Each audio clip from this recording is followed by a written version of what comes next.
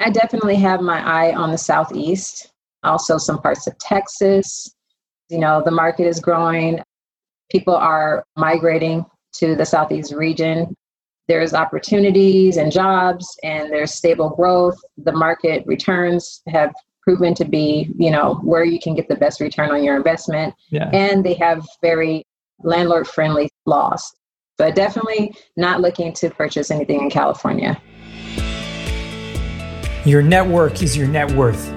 Come listen to some of the most successful people I know share invaluable knowledge, stories, and advice in real estate, business, and beyond. This is Weiss Advice. Whether you want to take your business or personal life to the next level, look no further.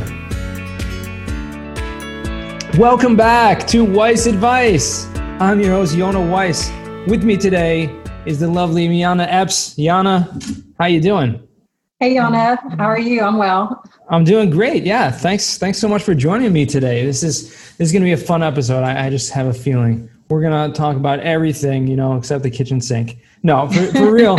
Just to give a little background, Yana, you work full time, right? You're working in at AT&T, right? You've been with them for many years already, right? I'll have to hear a little bit about that. And recently you got involved in real estate investing, and that's kind of been your driving point for the last few years, and that's kind of taken a new direction in your life. So, love you. Give me a little short version of who is the mysterious Yana Epps. Thank you, Yana, and thanks again for having me. This is awesome. So, like you said, I am employed by AT&T. I've actually been there 16 years and 4 days, and having a stable career as my primary source of income has been something that I felt was necessary, especially living here in the Bay Area. Cost of living is really high.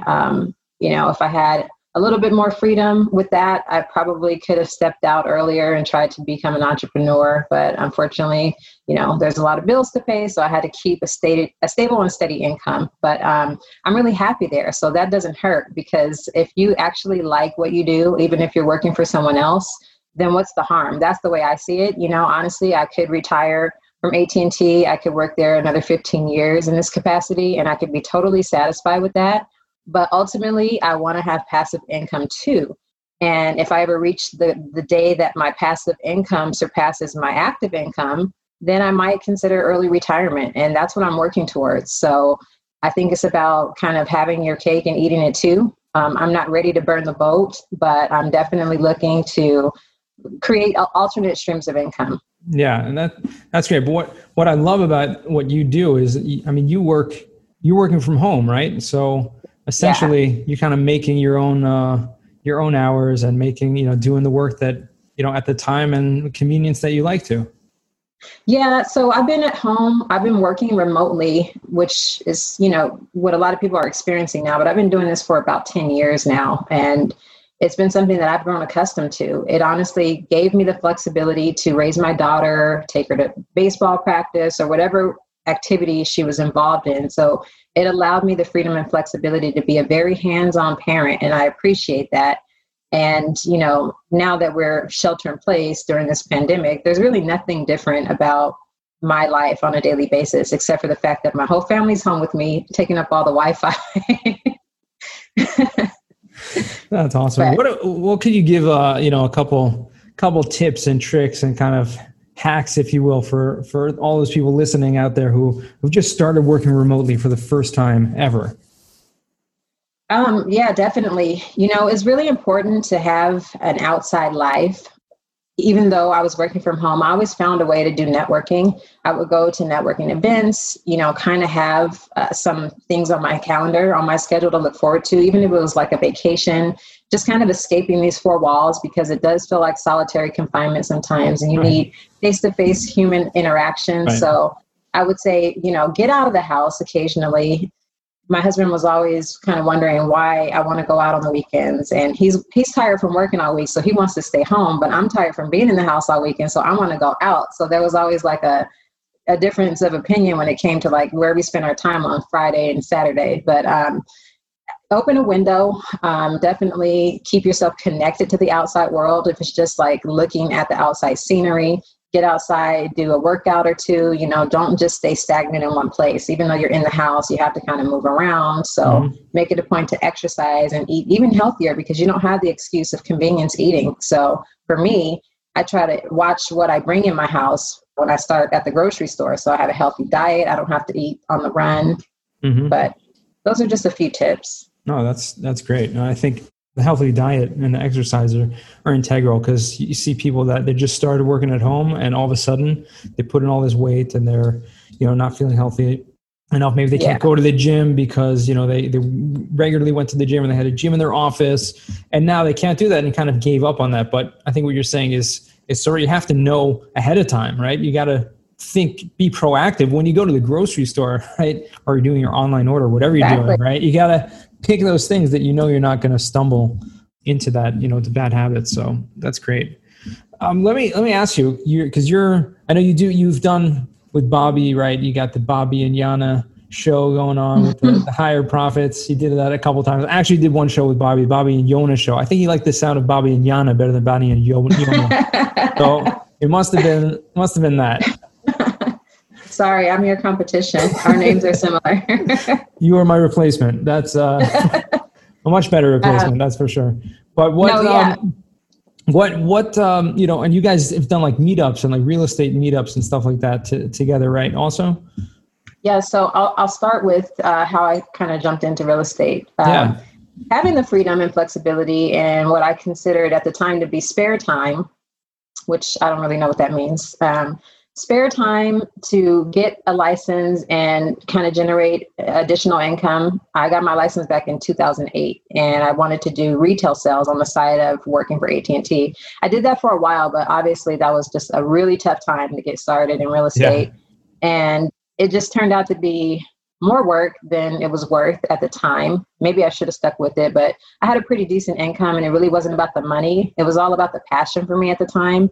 And I've been interested in real estate all my life. Like, I remember getting off of my bicycle as a kid to go inside of an open house, just because I was so curious about houses and what it looks like on the inside and what the floor plan is. But I really knew that I would be involved in real estate somehow, some way. And it started with getting into the lending business. So I started as a lender in 2000, and then I got my license in 2008.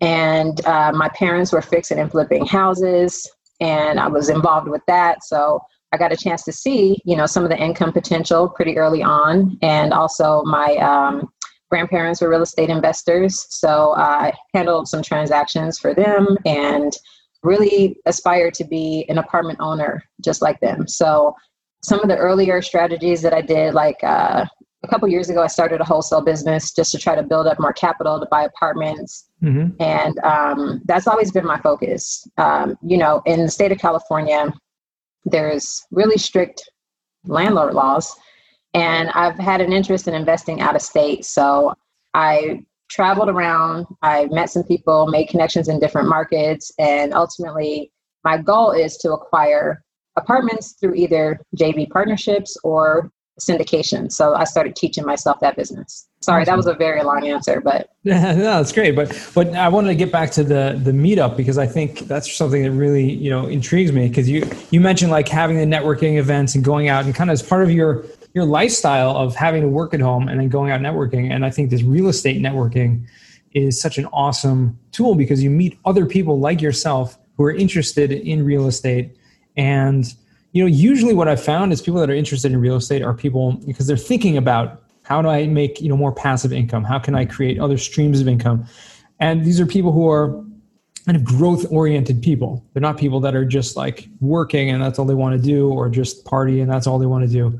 People that really, they take time on their weekends or what have you to educate themselves. So that's pretty cool. How did that get started? Yeah, actually, those are really the people that I like to surround myself with. I think it all got started when I started my wholesale business. I started attending a lot of real estate investment meetups. So here in the Bay Area, I would try to get to everything from San Jose to Sacramento. And I just subscribed to every group that I could possibly find. I went to conferences all over the US and just continued to build my network. In fact, I started at one of Bobby's meetups. I think he might have been one of the first meetups that I attended. And from day one, we just really had an instant connection. You know, I always looked up to Bobby. He's so knowledgeable and he's such a nice person, so genuine and kind.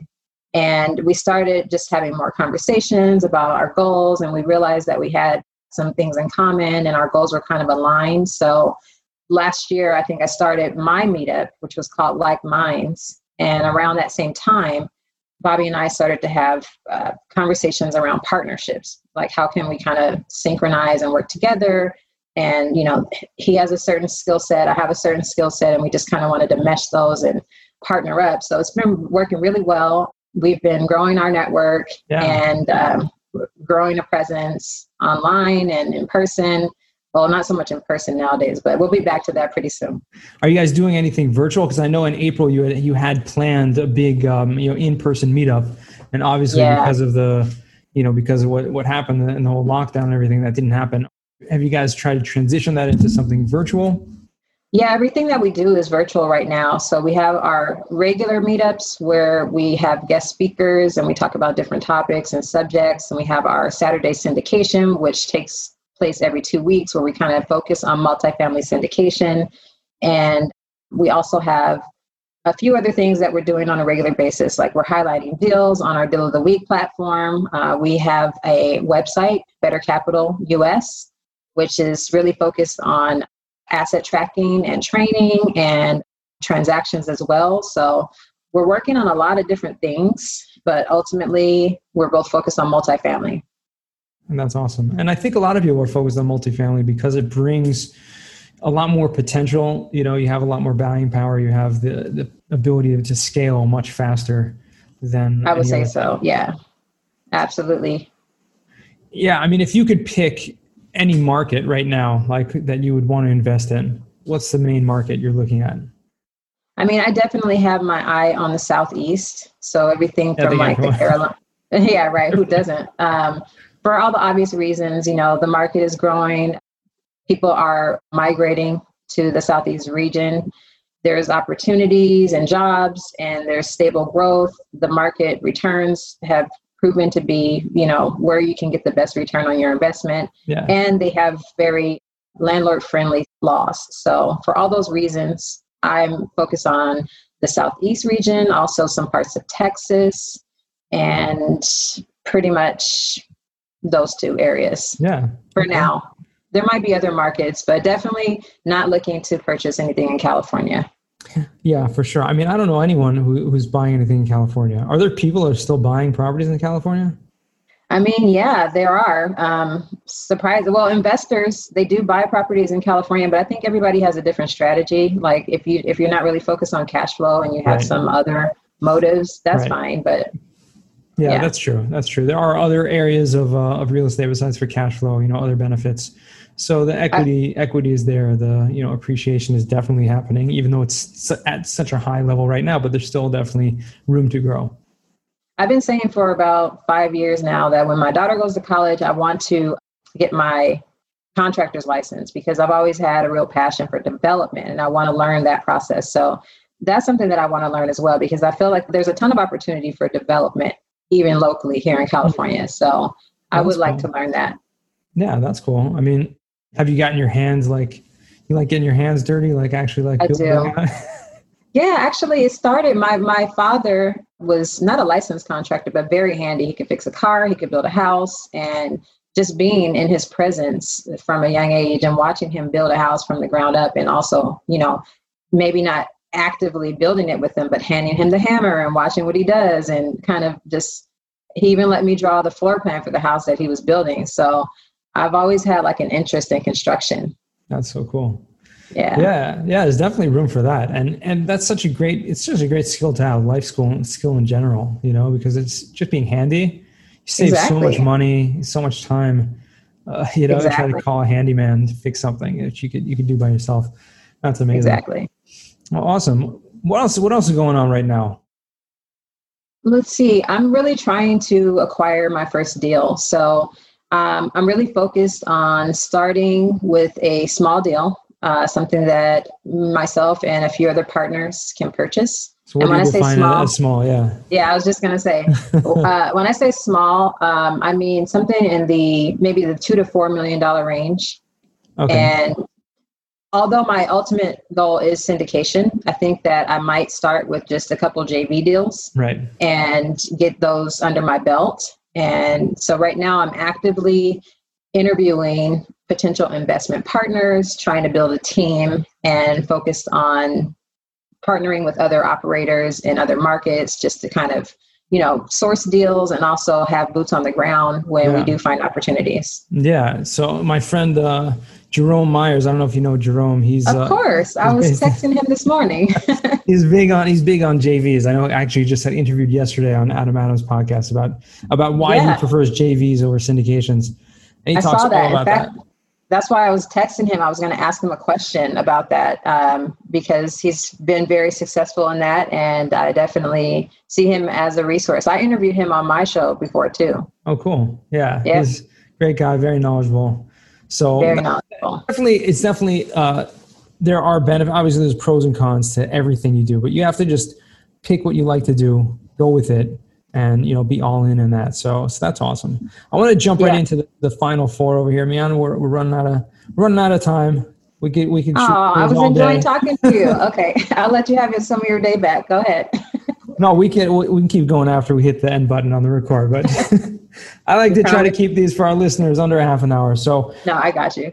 First question I have for you: what's the worst job you ever had? So the worst job that I ever had was working for my mother. At first, I couldn't think of anything, but it came to me. So my mom was an entrepreneur, and she had a store in Berkeley, California, and it was really an adult novelty store. And at the time, I was in high school, so I had to grow up a little quick, just being around all that stuff. But that wasn't the hard part. The hard part was working for my mom, who was totally bossy. It did not work out. She ended up firing me. She tells the story all the time. I don't really remember, but she said on my way out, I snatched some merchandise off the rack and walked out on her. But that's the only time in my life I've ever been fired. So, well, and by your mom, that hurts. I know, right? Good riddance. All right. So, what's a book that you've read or listened to that has given you a paradigm shift? I have to say Never Split the Difference by Chris Voss, because really what that means to me and what it showed me and how it opened my eyes is that everything in life is negotiable. Yeah. And if you have negotiating skills, it can get you pretty far. So having a background in sales and marketing, I've already, had some negotiating skills, but reading that book from an FBI investigator's perspective is something that just it was eye-opening. So Totally. It was totally eye-opening to me as well. Especially he talks about just simple things like in simple relationships, like just how you present, conversations, everything. Yeah, exactly. It can really change the flow of that relationship, that dynamic. And, I love that book. I highly recommend it. Powerful skill. So we'll put that we'll put that in the show notes. Anyone wants to check that out. Never Split the Difference. Question number 3, what is a skill or talent you would like to learn? I'd like to learn to play the guitar.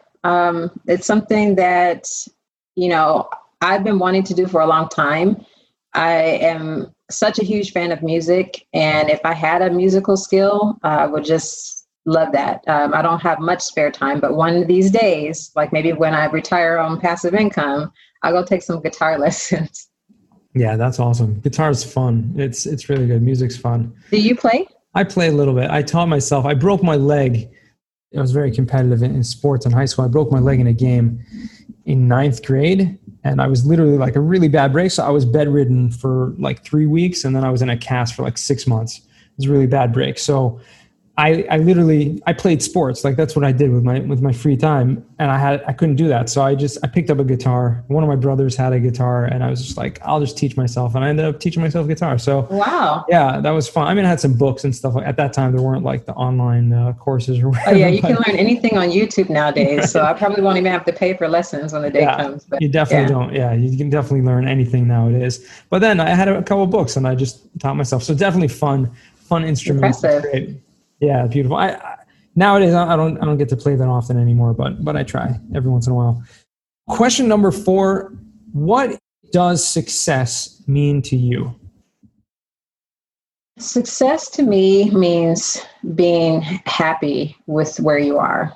And I think I've definitely accomplished that, because even though I have goals and I still have future things that I want to accomplish, at every stage of my life, I've been completely happy, just I feel successful day in and day out because I love what I do. I love where I am. And, I tell my age openly because I feel like I'm a 40-year-old woman and I've done everything I've set out to do in life. By every, we have these milestones that we kind of set up for ourselves. By this age, I want to do this. By this age, I want to do that. And I've been able to hit all those marks. So I consider that to be success. I'm really proud of myself and really happy with what I've accomplished. So just happiness in general. That's awesome. Yeah, that's beautiful. And I wish you much continued happiness and success until, don't have to stop at 40. We'll stop to 140. Oh, thanks, Yana. Where can our listeners find you or reach out to you if they want to? Sure. So I am on Instagram at The Real Property Princess. I'm on Facebook as Yana Epps. I'm on LinkedIn as me, Yana Epps.